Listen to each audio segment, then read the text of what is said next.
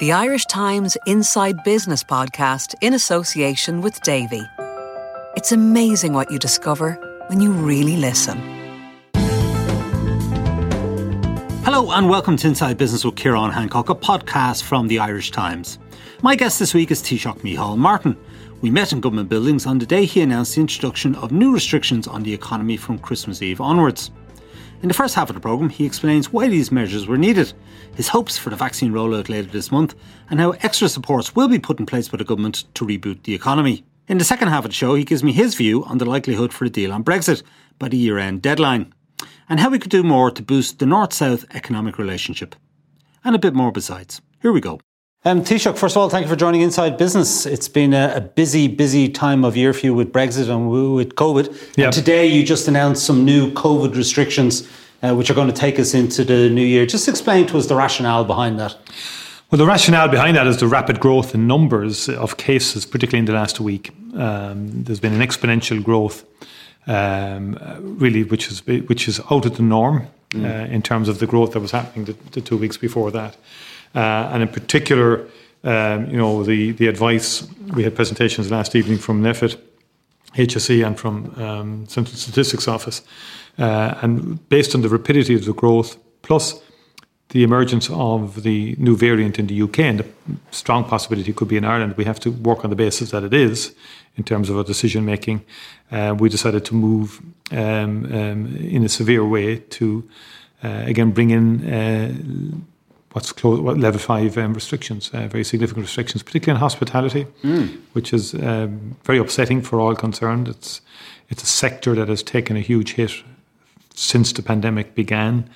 Start-up, reopenings, shut down again, reopenings in different counties. If you remember, during the summer, we had level 3 restrictions. So the hospitality has taken a very big hit. And the wet pubs in Dublin still closed and probably going to be closed for some time to come. I mean, some people are commenting about, reopening up, but we didn't open up a whole lot, in the sense of wet pubs have been closed consistently for a long time.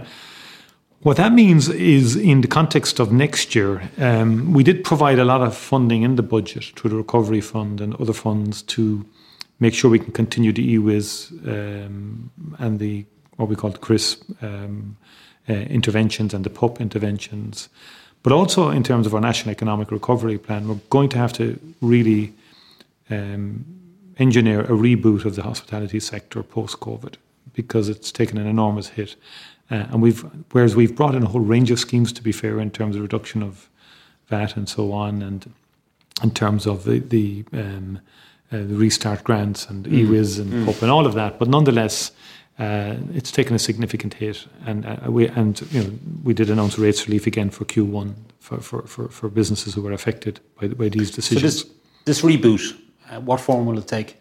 How much are you going to put behind it? Well, we don't have the specifics in terms of funding yet, but it will have to, in my view, be targeted in a way to allow enterprises to pick up after COVID. And look, there's about 12.5 billion over and above last year in terms of savings in personal household savings. So there's a lot of pent-up demand in the economy.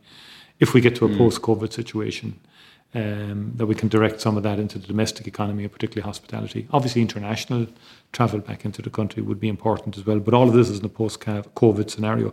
I mean, travel numbers have been down enormously, over 90% on last year. Sure.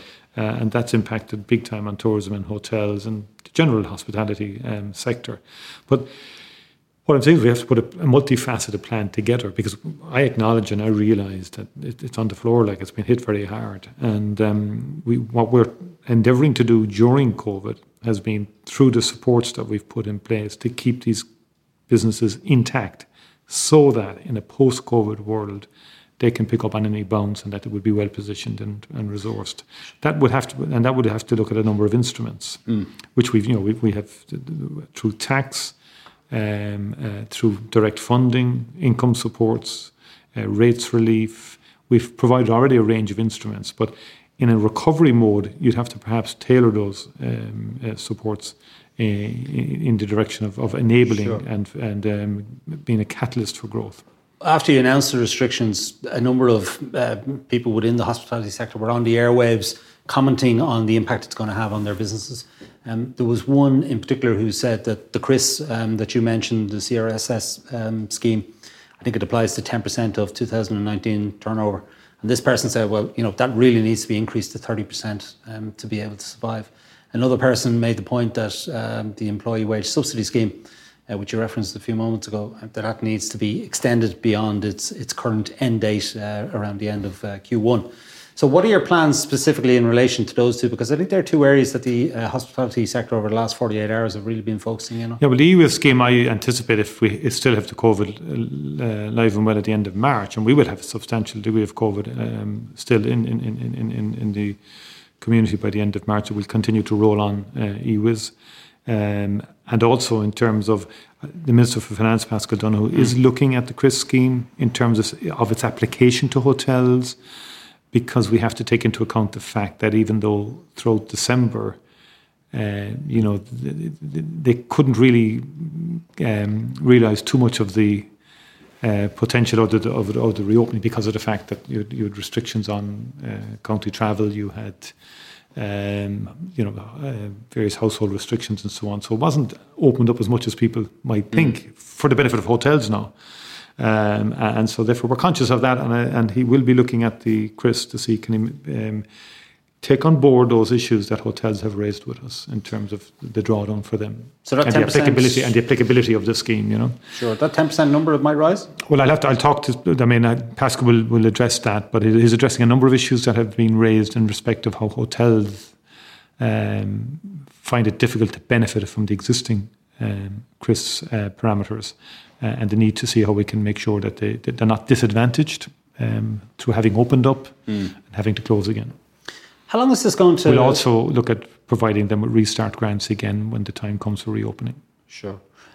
How long is this period of restriction likely to last? Leo Varadkar has been out saying that it could be 2 months.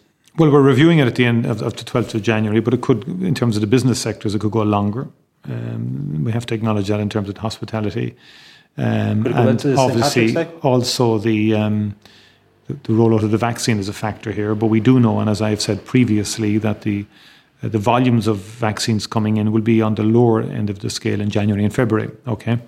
And they'll be used predominantly in terms of healthcare staff, key workers, and nursing home residents. But from March onwards, it picks up. Higher numbers again in May and June of the volumes of vaccines coming in as the manufacturing ramps up globally. There will be 3 vaccines available by the end of January, Pfizer, BioNTech, Moderna and AstraZeneca. So it's always prudent to revise as you go forward, because we learn all of the time in relation to this virus. And so, for example, if you take the first lockdown, construction, everything was shut down. That did hit the domestic economy very significantly. And in fact, we were probably hit more than most of our European counterparts. Our export economy is doing very well. Exports are actually up this year, I think, 5% on an annual basis. That's the multinational, the medicine, the pharmaceutical and the technology and medtech. But in terms of our domestic economy, it took a big hit. Now, the second wave, we kept construction going. We kept our schools open, which were closed in the first lockdown. Again, in this particular wave, we've kept non-essential retail going. We have to monitor that and keep that under review.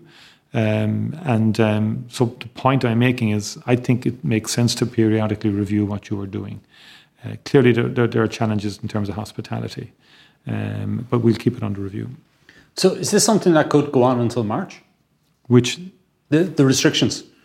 That for businesses, for those some of the restrictions could, yeah, but not for everybody. I mean, there may be opportunities to look at them again in respect of some sectors. Like personal services are going to take a hit as well in terms of hairdressers and that, and they made huge efforts to try and keep people protected. But I think we took the precautionary position in relation to looking at this as if the variant is here, very close contact with people, one-to-ones. If it is as transmissible as is being said, then that could pose a problem. So we will look at all that again on the 12th of January. Okay. Now, you mentioned in your speech earlier that there is a light at the end of the tunnel. That light is the vaccines, and you've just said that there will be 3, hopefully anyway, 3 available by the end of January. When does the first Irish person get a vaccine? We're looking the vaccines are on their way essentially, but they're on their way. I think the 26th. The first jab? 26th arriving into the country. I think you're looking at the end of the month. I'm loath to give the exact date. I mean, the logistics have been worked on the HSE's plan, but before the end of December. So, with a fair wind at your back, and the vaccines, manufacturing going well, and all of that, how many people do you think will have been vaccinated by, let's say, the 1st of June next year? Well, we're not going to. We're very slow to give numbers just yet. I mean, our people are very cautious here, and in the Department of Health as well, because until the vaccines arrive in the first instance, we have our contracts with Pfizer BioNTech. But let's presume that they do. And that, as I said, the first 2 months will be low enough volumes. This was according to the President of the European Commission 2 weeks ago at the European Council meeting when Ursula von der Leyen briefed us on this. And so we will be concentrating very much in the first 2 months on community nursing units, residential homes, healthcare workers and key workers, and the older population. That will be the first, because the first vaccine is, the evidence is that its greatest strength is in preventing illness and mortality. So therefore you administer it to those who are most at risk. So that's the older age cohort. I think, to be honest, you're looking into April, May for significant sections of the population to have been vaccinated. And when you say significant sections, how many people are we talking about? I'm not going to give specifics right now. I'm not in a position to, and I'm being cautious deliberately. Because I think we need the key message from us is it does give light at the end of the tunnel, but equally, whilst people are being administered the vaccine, we all need to stay very vigilant in terms of our personal behaviour. Of course. Yeah. But people are keen to know, when we they are, yeah. And I think the task force will be outlining, the HSE is coming up with a further operational plan to the National Task Force, and they'll be letting the public know. Again, with a fair wind at your back, when do you think the whole population could be done by? Well, I would like to think, certainly, by late autumn, I would like to see a substantial proportion of the population done. And certainly there will be, according to the European Commission, there will be there shouldn't be a difficulty in supply by the end of the autumn, by August. So what are we talking about, the end of October? Well, I just would caution here that already Pfizer BioNTech has come ahead of schedule. Already Moderna is coming ahead of schedule. A lot of this depends on manufacturing capacities globally and within Europe. Pfizer BioNTech has been manufactured in Belgium. So they could start ramping it up. They may contract it out to others to ramp up. So we could get an acceleration of this. So you have to, that's where we are on this. But I think it's on, basically. We're now looking at essentially 2 vaccines that will be authorised before the 10th of January. And the third somewhat later in January. So that's a significant progress by any yardstick. But there is still a journey to go. And also then there will have to be very significant monitoring of the efficacy of the vaccine on 2 fronts, really, its capacity to reduce illness and that, and mortality, but also its capacity to reduce transmissibility, and that'll be a key one. So by the end of the autumn? I don't really stuck now to the headline, Martin says, It's just but this is with a fair wind at your back. I mean, nobody's going to hold your feet to the fire on this, because it is there are a lot of movables which are out of your control. There's lots of exactly. And I think what Ursula von der Leyen said to us was basically that there'll be a significant ramp up in manufacturing. She thinks May, June are very important months in terms of volumes that will come in significant numbers, and then by the end of the autumn, by August, there will be plenty for supplies. Okay. But a lot depends, there's a lot of, for example, the Pfizer BioNTech vaccine is a difficult vaccine enough to administer. Others will be easier. So as the easier, there's 7 that Europe has signed up to, 7 consortia. So the latter 4, some of them might be easier to administer, and that could increase your speed. So there's lots of imponderables. Have you any date for the vaccine yet, yourself? No, I'm down the pecking order in terms of the queue that's there, or the sequencing that's been laid out. Joe Biden got it yesterday, or at least, he got it yesterday. And I suppose it was important symbolically for him as the next president-elect, to take it, given that Donald Trump, we don't really know where he stands on taking the vaccine. Well, I believe his view is that he has the antibodies. Yeah, indeed. But an important symbolic measure by Joe Biden, showing leadership, essentially. I'm taking the vaccine, it's safe to take, I feel it's safe to take, you should take it as well. Would it not be good for you or wise, perhaps? I've no problem taking I will be taking the vaccine, people know that. I'm very pro. But if you were seen on camera being one of the first, one of the early adopters. But again, I don't want to jump the queue. I mean, that's the other side of that coin. And if the public health authorities and the task force, if they give a sequencing as to who's to get it first, then I think we should follow that. And that's another form of example, that we follow the example or follow the model that has been set as the optimal one for the country. But I'm very clear I'll be taking the vaccine. All right, very good. We'll take a short break now. When we return, I'll ask the Taoiseach about many more issues, including the growing government deficit, the future of the All-Ireland economy and the likelihood of a Brexit deal. At Davy, we know your well-being should be financial as well as personal. And now, when it's a little more challenging, if you're in a position where you have a pension, it's never been more important to get active. So talk to one of our trusted advisors now, and we can help you find a solution for your pension needs. A solution that could help you feel better about your financial future. Let's start the conversation. Call us today or search Davy. Davy. It's not just business, it's personal. J&E Davy, trading as Davy, is regulated by the Central Bank of Ireland. We take our responsibilities personally. When would you hope then that Ireland and the economy might be back to a normalised level? I think I think what's interesting is in Q3, for example, when we opened up again, and the economy bounced back somewhat. So our capacity to recover is there. Of that, I'm satisfied. I think the objective of government to maintain income levels and maintain the viability of businesses has been quite effective. In fact, the Central Statistics Office in its presentation last evening made the point that in its analysis of the income interventions, that they've maintained, but they've kept the reductions on personal incomes quite to manageable levels, overall. And I thought it was interesting, and they were generally positive response in terms of the impact of those measures. The point I'm making is that I think the economy, we could hold a lot of it intact, and maybe we might be able to limit the scarring effect of COVID-19 on the economy, or in certain sectors of the economy. The one that worries me is hospitality and travel and tourism. So in terms of the question of normality, I think there'll be new normals. It'll take us a while. It's going to take a while for aviation to get back to normal, and that could go well into 2022, even beyond the first half of 2023. There's lots of huge work needed there.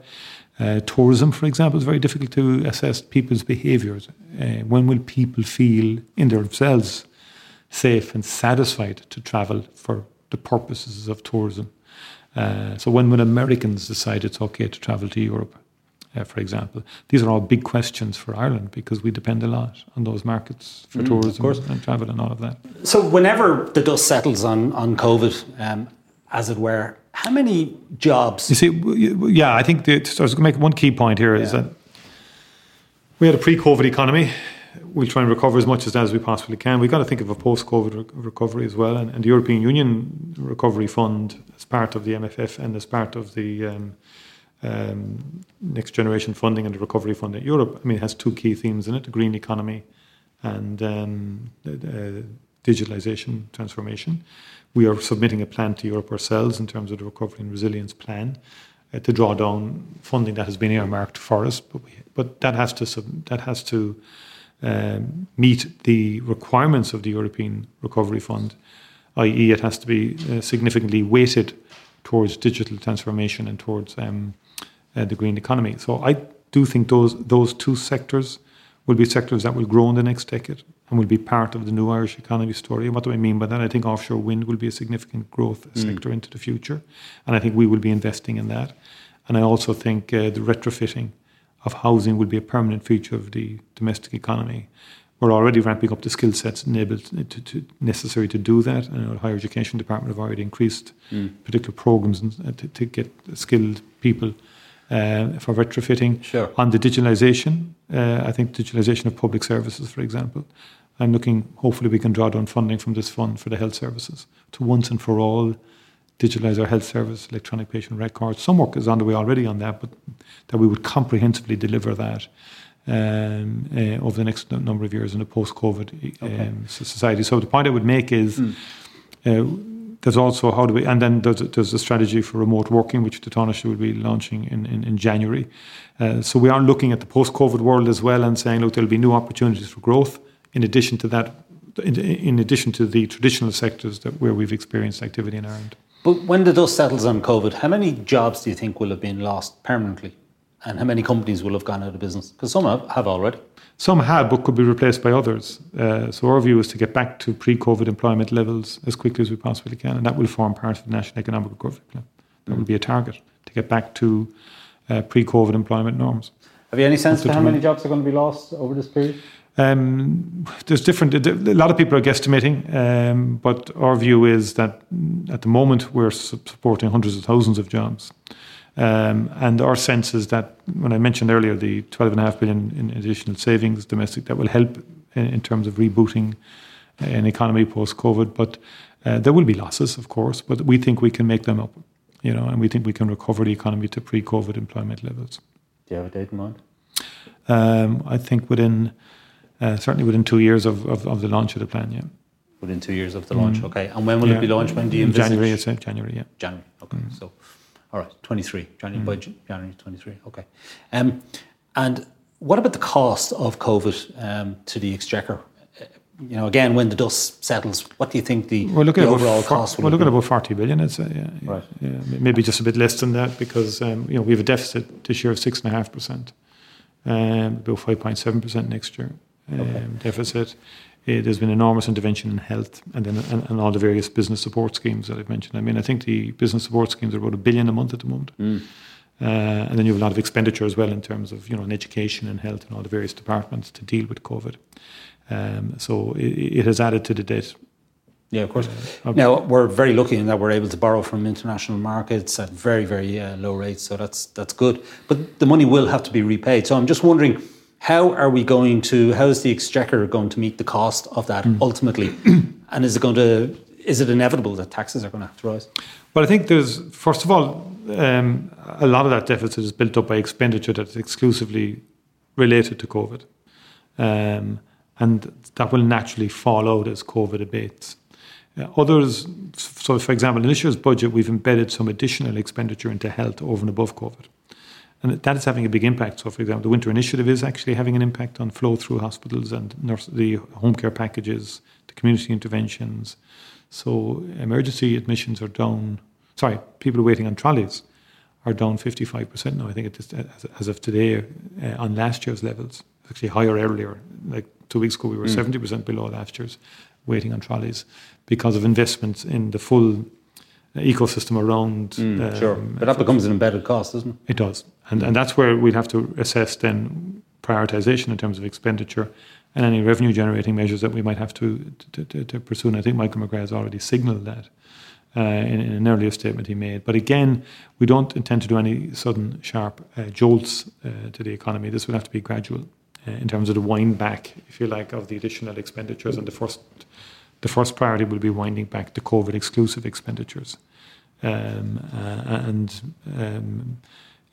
think already towards the end of 2021, we should have less of a deficit.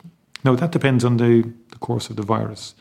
The European Central Bank's intervention has been key in terms of enabling low-cost borrowing and so on. That's continuing right out to March. So so you have a marriage of fiscal and monetary. I think it's the course of the virus is going to determine this, but remember that other European countries will be using the vaccine as well. America is rolling out the vaccine. They're key markets to Ireland. So if their economies start improving as a result of the vaccination program, we should benefit as well. Yeah. So it'll be a gradual rundown, if you like, and it's starting with the COVID exclusive expenditure. Yeah. But we'll have to roll back that deficit over time. Sure, yeah. But you talk about revenue generating measures. It's hard to imagine that taxes won't have to increase. Well, it's too early. I mean, the government program is there. We've a pensions review that's underway. That may come with its own requests as well in terms of solving that, in terms of the longer term issues. So look, it's too early to be specific in terms of what measures we'll take to roll back the deficit, but we have to roll it back at some stage, and it'll be over time. Sure. Would you rule out income tax increases? Well, at the moment, the programme for government has ruled out income tax increases, so that's a matter the government will have to deal with. But of course, COVID is kind of... COVID has changed a lot and has made it very, very difficult, But we'll take it, we're not going to rush into decisions in that sense. We have a clear idea in the trajectory in terms of the parameters we've set ourselves. We're in middle of the pack across Europe in terms of borrowing. As I say, about 6.5% this year, about 5.7% deficit next year. Brexit. We're 9 days away from the end of the year when we're supposed to have a deal or no deal, as the case may be, on this new relationship between the European Union and the UK going forward post-Brexit. So with 9 days to go, negotiations are still deadlocked. What's your view, deal or no deal? It's getting tight in terms of timelines. My gut instinct, it has changed over time. The fact that progress was made on level playing field gave me cause for optimism about 2 weeks ago. It's got stuck on fish. Fish is very difficult for member states, including Ireland, because the status quo is just not possible to maintain. And so you're faced with a deal that does some damage to the Irish fisheries. A no deal does terrible damage to Irish fisheries. So it's not a great story from the fisheries perspective. And in terms of a deal, they've been toing and froing with various kind of offerings on the fish issue. They haven't found resolution, and it's proving to be very difficult. So I think it's very difficult to predict whether they get a deal before the end of the year or not. Whilst there has been some movement on the EU side on the fisheries, that hasn't been quite reciprocated on the UK side, to my knowledge. Now, the talks have gone very quiet, which in itself can be a positive, and we have to wait the outcome of that deliberation. And I think, there may be political factors afoot in terms of the timelines around this as well. But I think given the challenging situation now in the UK and across Europe and in Ireland in relation to COVID, the last thing we need is another seismic shock to the economy. And I've been very consistent from the get-go that it's in everybody's interest, Britain, Ireland and the European Union, that we get a deal. And I hope we get a deal. I think they are still engaging. They are still talking. I think significant progress was made on level playing field and dispute resolution mechanisms. So there's every prospect of a deal, but one could never say with certainty that it will happen given the factors that are involved and given the most recent challenges for the UK in respect of Brexit and the decision of the French, for example, in terms of the port and the freight decision. All that must be adding to the overall tension around this. So on a scale of 1 to 10, 10 being deal done, 1 being no deal, where do you see it lie? I think, look, on balance, my view is that I would believe there will be a deal done eventually. Eventually, but by the end of right. I think on balance, personally, I think it's incomprehensible that a deal wouldn't be done, given the enormous impact on people and the fact that they've been negotiating and have come now well along the way. I mean, I was saying 3 weeks ago they were 97% along the way. They're even further along the way now. And it wouldn't make sense that we wouldn't have a comprehensive future relations agreement, because this isn't just about trade itself. It's about aviation, it's about energy, it's about research, security, judicial cooperation. All of those areas makes absolute sense that Britain and Europe are in harmony on a lot of fronts given the geopolitical situation in the world. So look, on balance, I think ultimately there will be a deal done, I would think, but I can't be certain about that. Okay, and a deal by the end of this year, by the timeline? Yeah. Okay. How damaging would a no deal be, and how prepared are we? It would be very damaging. We know that from ESRI studies, from the Department of Finance analysis. It would be very damaging to the agri-food industry and fisheries. It would be very damaging to the regionally in terms of the Western Seaboard and the border counties. It would knock a lot off, quite a significant percentages off our potential GDP into the future. But the budget we prepared for is a no-deal Brexit budget, and we've provided funding for that eventuality. But in the end of the day, it is a serious situation in terms of exporting our goods and services into the UK in terms of tariffs, quotas. The other issue we're concerned about, even with a deal, there will be significant disruption, and there will be significant additional burdens on businesses in respect of customs declarations and other form filling and all the basic requirements, because Britain will be outside the customs union.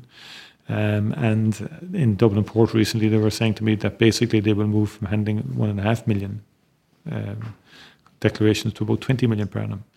So we put a huge effort into preparedness. And Foreign Minister Simon Coveney has done a lot of work in that regard. The legislation just went through the Dáil recently. We've protected the common travel area.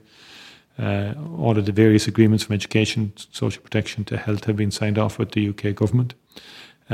So we're as prepared as we possibly can be. I am worried that some SMEs may not be as prepared, those who may do occasional dealing in Britain.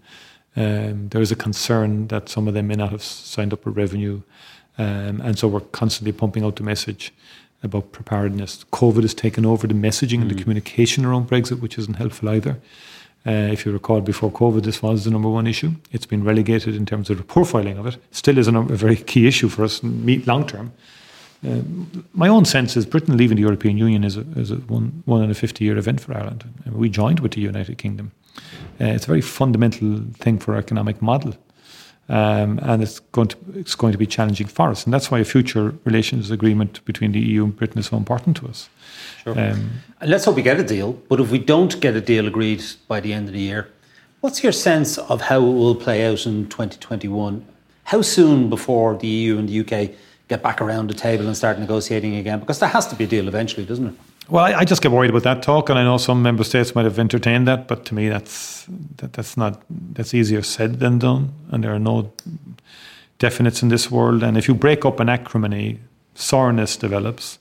You may not be able to put it back together as smoothly as you might like to think. Plus the fact that if you break up because you want the other side to blink before you, or you want to sort of really put it up to the other side, or won't say humiliate the other side, or just make them go too far, I think that doesn't help a future agreement. In other words, the mood music has to be right. The mood music has to be, and in fairness, when Michel Barnier spoke to us 2 months ago, he made a very good point, that first of all, he wanted to get a deal for peace in Ireland. Then he said, in terms of the trading made sense, but also he said the geopolitical situation demands really that UK and Europe are aligned insofar as they possibly can be. And given now the election of President Joe Biden, I think we're looking at a potential resetting of the relationship between Europe and the United States. I would have thought the UK will want to be part of that. I think you're looking at a multilateral thrust from Biden. He's made it clear to me in his telephone conversation with me that he wants to rejoin the Paris Accord. So he's very strong on climate change, which Britain is as well, to be fair. I mean, Britain is stronger than some EU member states on climate change and on the environment. And I don't have much truck with people who say that Britain will reduce their standards on the environment. I don't think that stacks up. I think they've set more ambitious targets than some of the member states, even ourselves. Now, we've now, as a result of the new government, I think really ramped up our ambition for climate change. So I think with the election of Joe Biden, it could, over time, change the whole relationship. So that's why we need a harmonious engagement and agreement. If it breaks up an acrimony and people think we can put it all together again in a month's time because they'll have been taught a lesson, or people realise this is mad, look at all the disruption you're going to cause people in the meantime, loss of jobs and so forth. And that to me is not a sensible way of doing business. Does Brexit bring forward the date potentially for a united Ireland? My view is that we need to resolve Brexit in terms of the issues that Brexit throws up. I think in terms of the future of this island, I think the Good Friday Agreement still has to be the key foundation document, a framework for relationships on the island. That allows for various constitutional scenarios to play out. But in the meantime, I think we need to realise the full potential of that agreement, which we haven't to date, and particularly in the North-South economy, we haven't. Particularly in North-South relationships could be improved. In what areas? Particularly in terms of, I think, some areas of the economy. I think on the SME sector, for example, I think even though Intertrade Ireland is doing good work, having been a Minister for Enterprise for 4 years, having been on trade missions with companies from both the North and the Republic together, it seems to me that we could do with one enterprise agency on the island of Ireland that would promote SMEs North and South, develop synergies between them, work with Intertrade Ireland if necessary as well. But in terms of overseas trade missions, we have a very extensive network through Enterprise Ireland that northern firms could benefit from. We could equally benefit from their network. And that would make sense to me. I think there should be one food authority in Ireland. We have 3 at the moment. So what's holding it back? Well, politics and how things have evolved. And that's why I've developed the Shared Island Initiative to concentrate on what's doable. I secured €500 million funding for it. Last week's North-South Ministerial Council allocated money for the Sligo and Enniskillen Greenway, for the Ulster Canal. It's going to be a really exciting project. And also the A5 has been recommitted to, although it's stuck in a lot of planning issues. Narrow-water bridge is something we want to see built and really just enable communities to engage better. We've allocated funding to a feasibility study for rapid rail. Belfast, Dublin, Cork, Limerick and Derry. So Eamon Ryan has announced an all-island rail network feasibility study. That's the kind of practical stuff that can make a difference in terms of the island economy. And it's something I'm very, very keen on, and I really want to drive it. And that is why I think we must work, the 3 sets of relationships in the Good Friday Agreement, the British-Irish, North-South, and the 2 traditions within the North are key. We're also anxious to tap in through the shared dialogue part of our Shared Ireland Initiative, the idea around the new communities, North and South. What's their perspective on it? There was very interesting, our first dialogue series was among young people on the island, many of whom were born after the Good Friday Agreement. They had interesting perspectives and fresh perspectives as well. And we're trying to reawaken an interest in this subject. And on the education front, we believe I would like to see greater sharing of curriculum on English literature, for example, on history, that we could develop shared narratives around history. And then an all-island research hub will be funded through the Shared Island Fund as well, where we do peer review, competition for funding, universities North and South joining up in consortium to bid for research funding. And I think that's the kind of thing that I really want to get traction on, and I think I can. Can I ask you about corporation tax? It's been really a very strong revenue stream for us over the last few years, and it's been very good this year. It has helped narrow the gap somewhat in terms of COVID and the costs of COVID.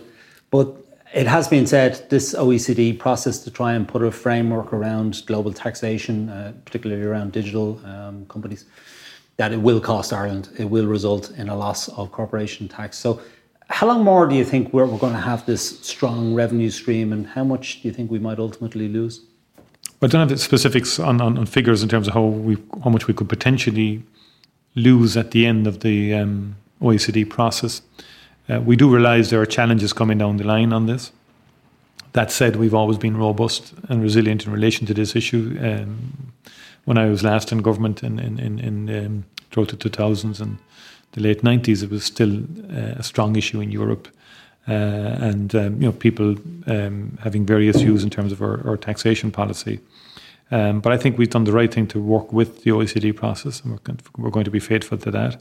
And we're mindful of the risks as well in terms of the significant revenues and the increased revenues that have come on board in recent years, that they will not be there forever. But that then means we have to, on 2 levels really, we have to factor in, whatever reform process we're signing up to and the implications of that reform process on our own revenues. But also then can we continue to be competitive in attracting inward investment. I mean, it is extraordinary. In the last 2 crises now, the FDI sector has been particularly resilient and robust, and has actually been a factor in enabling us to deal with the crisis. And most recently, because it's a health crisis at the moment, our pharma side is growing very strongly. Our digital side, because of the technology implications of COVID, in terms of various companies, is growing exponentially as well. Companies growing like 500-600 within months in Ireland. So we can become more competitive. Now, there will be issues around the tax changes, and it's a bit early yet to be too specific in terms of the impact on our revenues. But we're not blind to realities, and we know there will be challenges. There always will be. Our objective is to protect the national interests as much as we possibly can, whilst working in a multilateral way through organisations like the OECD, the European Union and others. Are you confident that there's going to be a deal? Because the process, it appears at times just to be going around in circles, and the Americans, whether we're getting serious engagement from the Americans is open to question. And I appreciate there's a change of administration coming there, so maybe that'll change. But surely that's better than countries like France, Spain, Italy, the UK, as they've all sort of threatened to put in place a digital sales tax, which might impact what's going on here in terms of big tech.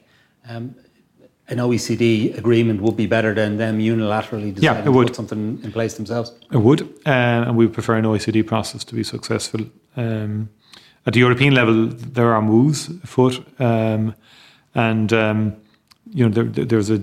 there's quite a number. There'll be an interesting debate in Europe in the coming years on the digital issue, but also on the broader technology front. And a phrase has emerged in Europe, strategic autonomy has been encouraged coming out of COVID. And we're nervous of that. And when I say nervous is the wrong word, we're opposed to that if it means protectionism or if it means artificially trying to develop and engineer European champions in particular sectors like technology. In our view, companies should grow through the prowess of their research and the caliber of their products. So we believe in a free trading environment, not to try and over-regulate out competitors, because they might be too competitive for your own national champions. And so that debate will continue, I think, in Europe for the next while. Some member states are with Ireland on this, that we don't want any protectionist urge to emerge through a concept known as strategic autonomy, and that has been floated. So there is this tension at times between American technology companies and European regulatory authorities, which we're mindful of. But whatever transpires must be fair, and there can't be any crude protectionism. Yeah, and the big tech companies, the likes of Facebook and Google, they've been cautioned by regulators on both sides of the Atlantic, haven't they, about the influence they're exercising at the minute, the monopolies. Exactly. Well, I mean, there's two elements to this. Yeah, there's that whole privacy issue, but there's also some suspicions that there may be moves to try and unfairly limit their reach or limit their impact, and I would be concerned about that, because whatever one's view on Silicon Valley is, a lot of the products did emerge through innovation. Through research. Europe needs to replicate that, though, and I have no problem with Europe growing its own champions, but they have to be. Doesn't seem to be happening, though, does it? No, it doesn't. Yeah, you're right, and on a number of fronts. That's why the European Research Centre was set up many years ago, 10 years ago, to try and create.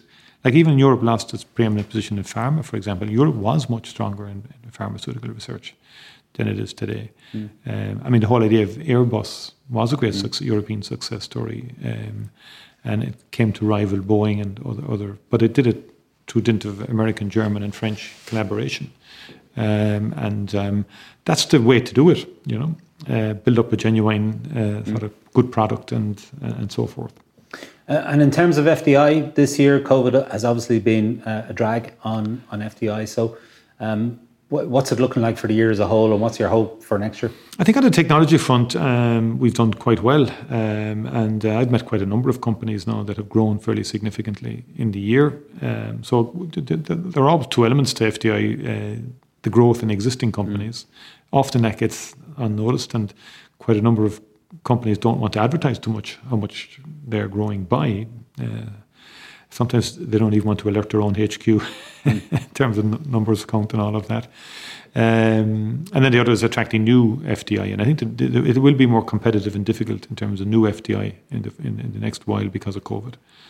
And we mentioned like some of the the technology companies like HIPS, and because a lot of that has slowed down because of COVID. Elective operations globally because of the impact of COVID. So that's kind of hit their bottom line for the moment, but they'll bounce back in a post-COVID world. We're well positioned on FDI in Ireland because we have a very strong, reliable, high manufacturing base, high excellence in manufacturing, particularly on the life sciences front. On the technology companies are well embedded here, and we have quite a significant digital presence as well. So we are well placed, and I think, generally speaking, from the companies I have spoken to in the last 6 months, they're very happy with their position in Ireland. They're happy with the atmosphere here, the relationship with government, the pro-enterprise approach that is evident in Ireland. But above all, they're very happy with the workforce and the quality of the workforce they have in Ireland and the education system. Finally, Taoiseach, can I ask you just about your own plans for Christmas, New Year? We're still waiting on this Brexit deal. Obviously, the vaccines are going to begin to be rolled out. So what's the Christmas, New Year period looking like for you personally?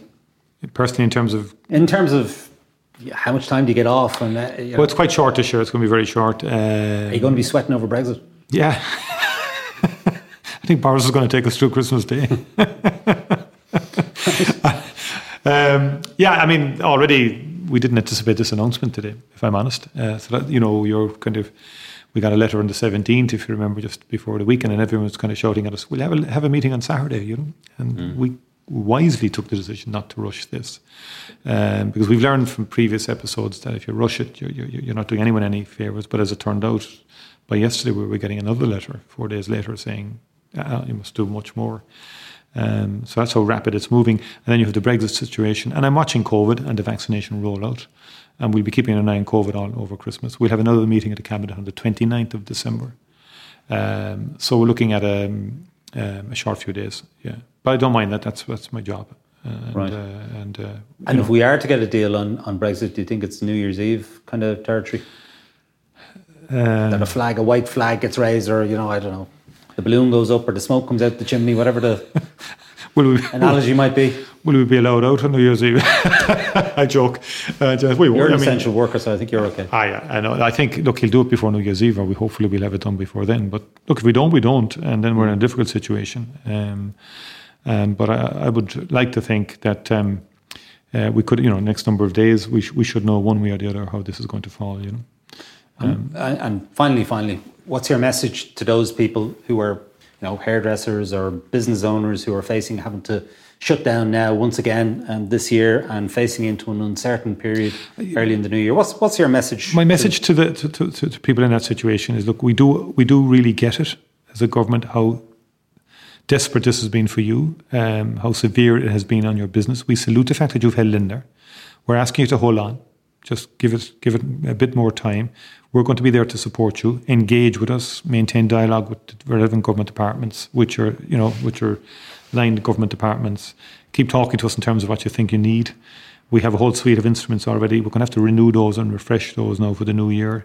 And as I said earlier, we're thinking ahead also in terms of rebooting some of these sectors and getting them going again in a post-COVID environment. So, nothing pains us as much as having to close businesses through restrictions. Goes against the grain of any political sort of motivation or instinct. But we have to do it to protect lives.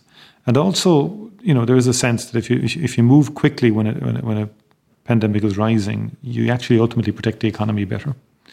So that's the overall message. We don't do ourselves any favours if we kept going and just numbers got out of control. I think that would only make it worse for everybody. But it's been particularly bad for the hospitality sector and the entertainment world, the arts world and culture as well. Anywhere where there's a need for an audience or where there's excessive congregation, it's very, very difficult. But we are there to help, is the message from government. Okay, Taoiseach, I'd like to take this opportunity to thank you for joining Inside Business. I'd like to wish you well in your negotiations on Brexit and with the vaccine rollout as well. I think everybody wishes you well on that. Hopefully we can get as many people vaccinated as quickly as possible, and I just wish you a happy Christmas. Thank you very much indeed. May I wish you a very happy Christmas and hopefully a COVID-free 2021 at some stage. Okay, that's it for this week from Inside Business. My thanks to Taoiseach Micheál Martin. Thanks also to our sponsor Davy Group for its continued support. This week's show was produced by Declan Conlon. Remember, you can get the latest business news straight into your inbox by signing up to our Business Today email at irishtimes.com. And you can also follow the Irish Times business feed on Twitter, LinkedIn and Facebook each day over the festive period. I'm Ciarán Hancock. Until next week, take care, stay safe and have a happy Christmas.